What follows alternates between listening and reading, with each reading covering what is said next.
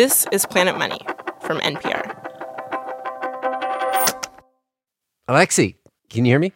Gregory Warner of Rough Translation fame.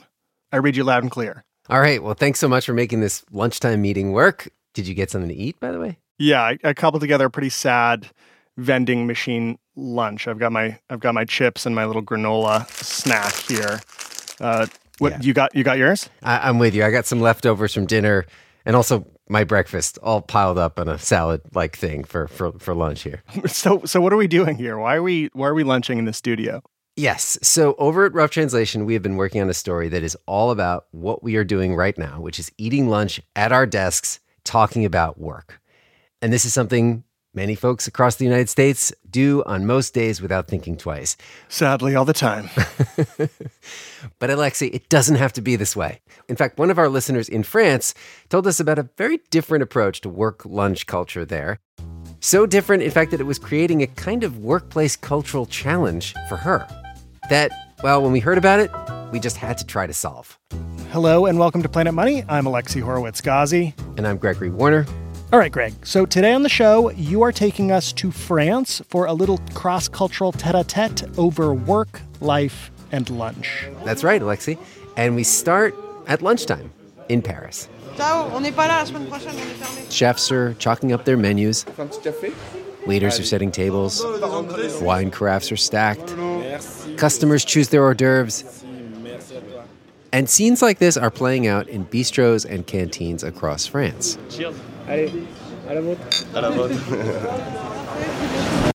Meanwhile, in her office at the University of Strasbourg, an English teacher named Caitlin Plachy furtively pokes her head into the hallway.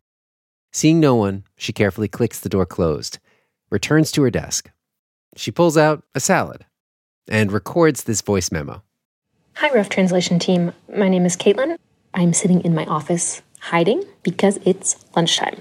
At lunchtime in France, people generally take an hour and a half or 2 hours and eat and try not to talk about work. But I come from the US and I love a productive lunch. There's even a law in France that forbids workers from eating at their desk, and that is my workplace cultural challenge. Thanks so much. Wait, what'd she say? It's forbidden. There's a law against eating lunch at your desk. Can you read this sentence for me? Il est interdit de laisser les travailleurs prendre leur repas. We were so struck by this idea that we sent our reporter, Katz Laszlo, to various bistros in Paris with a copy of the French labor code. Did you know that was a law? Yeah, it's really needed. What do you mean by it's really needed? I love to eat. So we called back Caitlin, the listener who sent us that voicemail.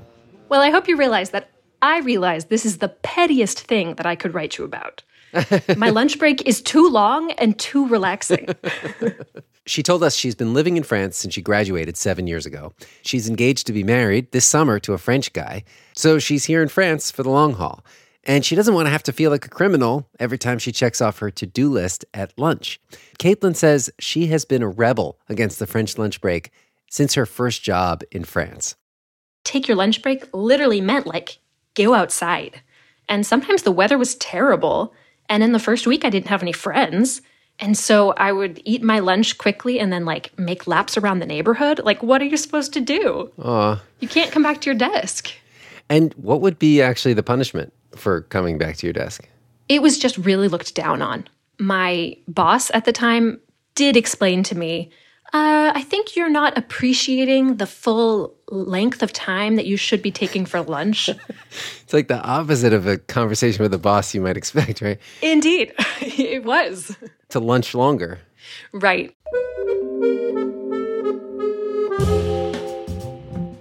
Now, I'm not sure we've ever gotten such a clear cry for help at Rough Translation. So after the break, we dig into the origin of this law and try to convince one American in Paris to leave work at work. If you succeed, whereas all of the French people in my life have not succeeded, this would be impressive. Okay, we have it on record. Here we go.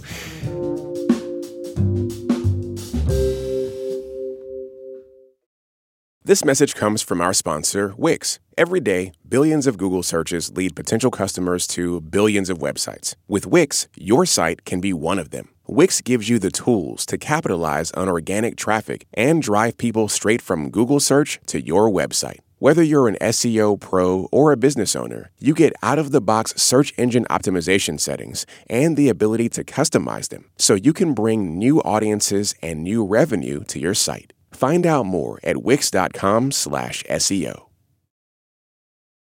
Caitlin, our American listener in France, was quick to point out that she does not have a problem with long lunch breaks on occasion.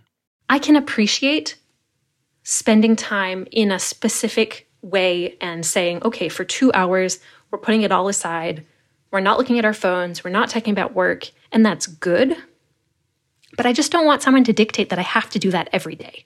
When our reporter Katz Laszlo interviewed lunchgoers at two bistros, almost no one was surprised that the country would have such a law. They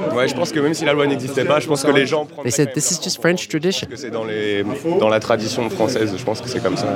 Lots of people told us some version of this, that to understand this law, you just have to look at French culture. But the real story, it turns out to be kind of the opposite. Good to meet you, Professor. Oh, you can say Martin. Professor Martin Brugel is a food culture historian at the French National Research Institute for Agriculture, Food, and the Environment. Jeepers, there is a law that regulates how we sit down to eat during the workday. He got very interested in the origins of the French lunch law. The story Martin tells begins in the wake of the Industrial Revolution of the 19th century.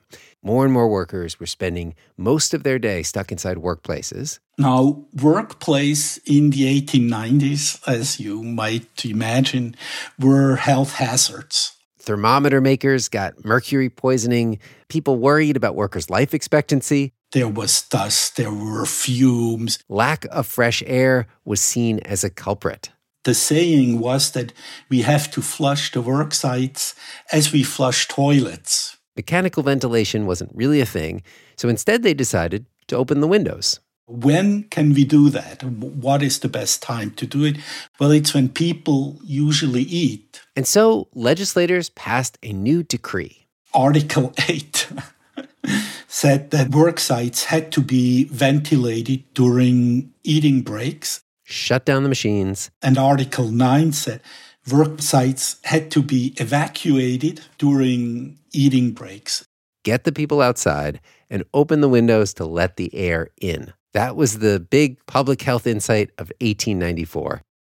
And man, was it controversial.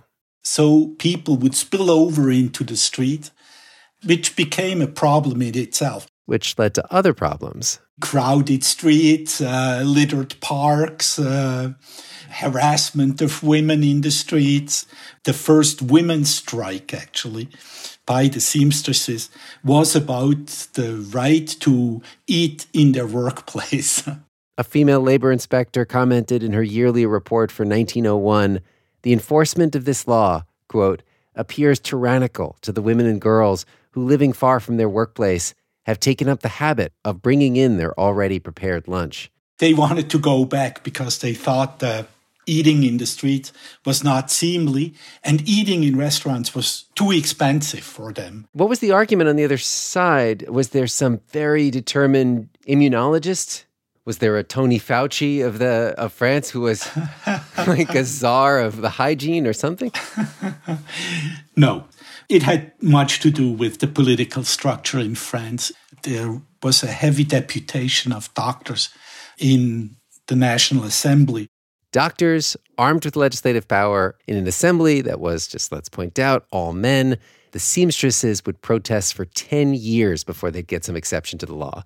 But meanwhile, restaurants and workers started to adjust, and people's food habits started to change. The moments in the day when the French eat are extremely codified. I mean, you have breakfast between 7 and 8:30, lunch between noon and 1:32. That you can observe throughout the 20th century. But did the law, you feel, solidify that? I think it does, yeah. One of the aspects that has been neglected in the research on eating times in French history is the impact of the law.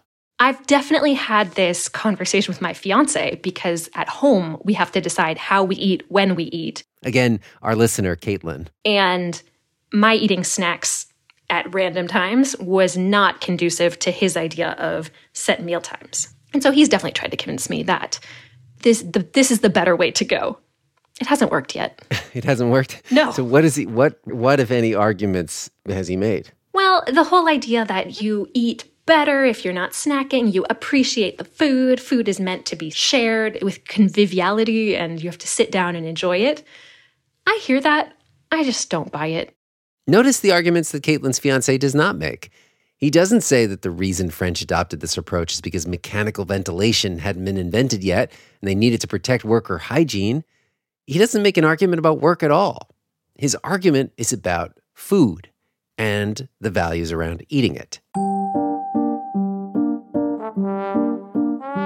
Martin says this is the great misunderstanding of most French people today, to think that the French lunch break was invented to protect the lunch. I mean, the reason why eating was regulated had nothing to do with the actual content of the plate or so, and everything with the environment in which the meal was taken. So maybe the way to help Caitlin with her workplace cultural challenge was to make a case for the French lunch break that she had not heard before. Not about the importance of food and not about the nature of being French, but hard, cold research about why a lunch break outside the job is better for work. The only question was, would Caitlin buy it? I came into this totally prepared to defend my American productivity, and I think my argument is crumbling.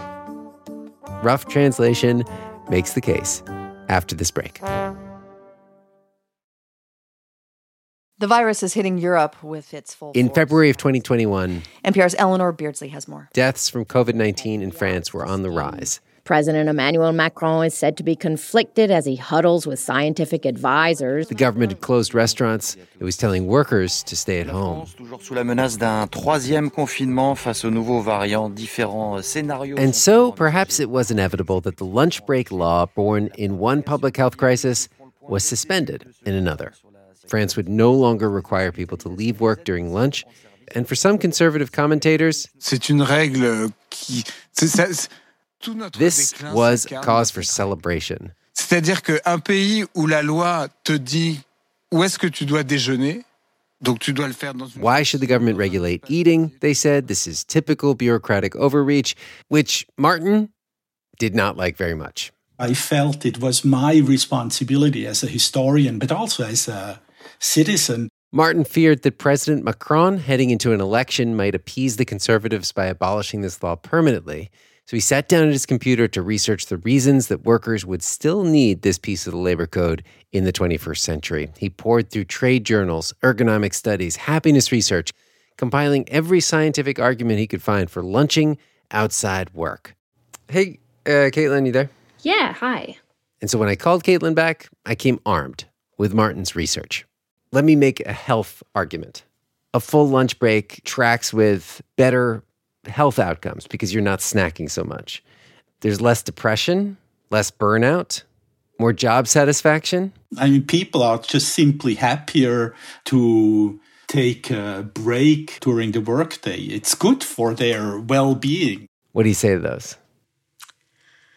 More happiness and job satisfaction. I don't know. I'm pretty happy and I don't feel overstressed. What stresses me out is when I have to step away and I know what's on my to-do list and I can't get anything done on my lunch break. Okay, productivity. I really like productivity. Okay, if you like productivity. So here's an argument. The French love to say that with their 35-hour work week, they're actually more productive. Much more productive than what is usually said about them. And one of the arguments is this idea of segmented time. So if you know you have to get everything done before noon and you can't do anything until 1:30, you're going to get everything done in those 3 hours. Okay, that I buy a little bit because our meetings are incredibly productive. We've shortened the max length of our meetings down to like 40 minutes. Case closed? Not so fast. It's difficult as a teacher because I have classes in the afternoon, and so my colleagues will stay pretty late. They'll stay until 7 trying to get stuff done for the next day, and I'm thinking, you could have done that at lunchtime. Right. You want to get it all done before you leave. Okay. So far, I was not doing well. But there was another argument that Martin had mentioned, and actually the argument we heard most often in the French bistros. Bonjour. That taking a break with coworkers made work more collaborative. Of course. It's a moment of sharing thoughts. They said that it's easier to work together if you understand the way that they think. You eat, you drink, and you can understand why. So you have less conflict, like you have more understanding. It makes our relationship stronger, and it's easier for us after that to work together. And a lot of people said that it made conflict easier. Several people brought that up, actually. Okay, new argument. There's fewer conflicts between coworkers when they know each other better in a non-work way, meaning they've created connections with each other, they know each other as people, not just as colleagues. That I buy. You do buy? I buy it. Yeah, my colleagues and I get along really well because I know the names of their spouses and kids, and we talk about life. Whereas that hasn't always been the case in other work environments where I haven't taken lunchtime with my colleagues. My colleague last week, his dad passed away, and I knew every step of the way because every day we would check in. And it definitely helps create community in a way that's not difficult. In every good film noir, there is that moment when the private eye realizes his client has been concealing some key fact that will crack the case. Now, in this case, the key fact I was missing was probably my mistake. I had this image from her voicemail of her eating this secret solitary salad at her laptop. And so I called Caitlin on a mission to convince her to share lunchtime with her colleagues. But now I realized I only had half the story. When I asked her to describe her ideal lunch, yeah, it starts with the salad and the to-do list alone. So I can eat my salad in peace, get a few things checked off my list, and then the ideal is when at that moment my colleagues are coming back from their outside lunch and they're on their way for coffee time, which is in a separate spot and a separate place. And so I'll join them for the second half. So it's easy for me to say that I love my productive lunch, but I think if I were to go back to a US work environment, I would be shocked and frustrated that we don't have that collective moment. Really? I think so. That's interesting. What do you mean? I mean, like you want to be in a place that has a shared lunch, you just don't always want to share it? I think that's it. Caitlin had found a workaround, a way to have her lunch and eat it too. Compromise. I was talking about this with Katz Laszlo, who we sent to the French bistro, and she brought up this other argument. And maybe another thing that she's missing is interacting with people in different fields. Bonjour. Yeah, there's like a famous actor here. Right now I just finished a period film. Who chats with a guy who's on his pension and is really from a whole different working class. C'est quoi le programme? And they know each other. And they talk about their day. And they know what's going on in each other's lives. C'est quoi votre relation? There was another two people who I walked up and assumed they were mother and son or something. And they were complete strangers who just wound up at the same table and were like, yeah, we're just having lunch together. Juste voisin de table. Je lui ai demandé de m'asseoir à côté parce qu'il n'y avait plus de table. And I think there's also like a sense of community in that. That is, to me, the ideal lunch where things happen. Martin also makes this case for the value of random encounters on a lunch break. And the funny thing about this argument is that it's not really about making you happier or making you more productive or about greasing the relationship wheels with your coworkers. Martin says that there's just a value to lots of people collectively sharing space at the same time and talking about whatever. With unplanned conversations and unexpected rendezvous that might, just might, spark your next big idea or change your life. What is the story of how you met your wife, if you don't mind telling it? His love story starts with a student of puppets She was working at a National Museum of Popular Arts and Traditions to look at traditional puppets. She catches the eye of a food culture researcher. And I happened to go through there looking at popular food habits, and I saw her. But Martin does not want to be so bold as to just ask her out on a date. Enter shared lunch. We took lunch together. He doesn't have to ask her out. He can just join her and her friends. And so that's how we got to know each other. From lunch, you can go to dinner and to the movies, and the rest is history. The history of rest, as Martin wrote it in his defense of the French lunch law, was followed by his hoped-for outcome. The suspension of the law was allowed to expire. The law was not abolished. It is, once again, forbidden to eat lunch at your desk in France. Caitlin told us she's actually okay with that.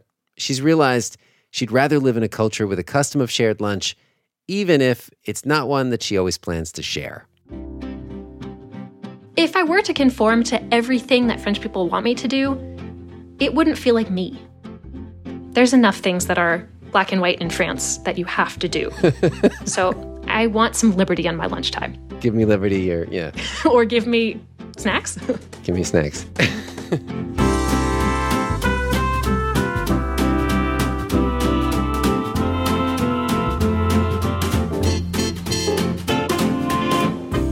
Hey, if you've been listening to this podcast on your lunch break, the average lunch break in the US is 36 minutes, which means that if your lunch break ended before the podcast did, I think you're not appreciating the full length of time that you should be taking for lunch. Thank you so much to Caitlin Platchey for sending in that voicemail and taking us on this journey. If you want more workplace culture stories and other great reporting from around the world, subscribe to the Rough Translation podcast. This episode was produced by Adelina Lancianese with help from Pablo Arguelles. It was co-reported by Katz Laszlo and edited by Luis Treyes. The Planet Money version was produced by Dave Blanchard, mastered by James Willits, and edited by Alex Goldmark, who is also Planet Money's executive producer. I'm Alexi Horowitz-Ghazi. This is NPR. Thanks for listening.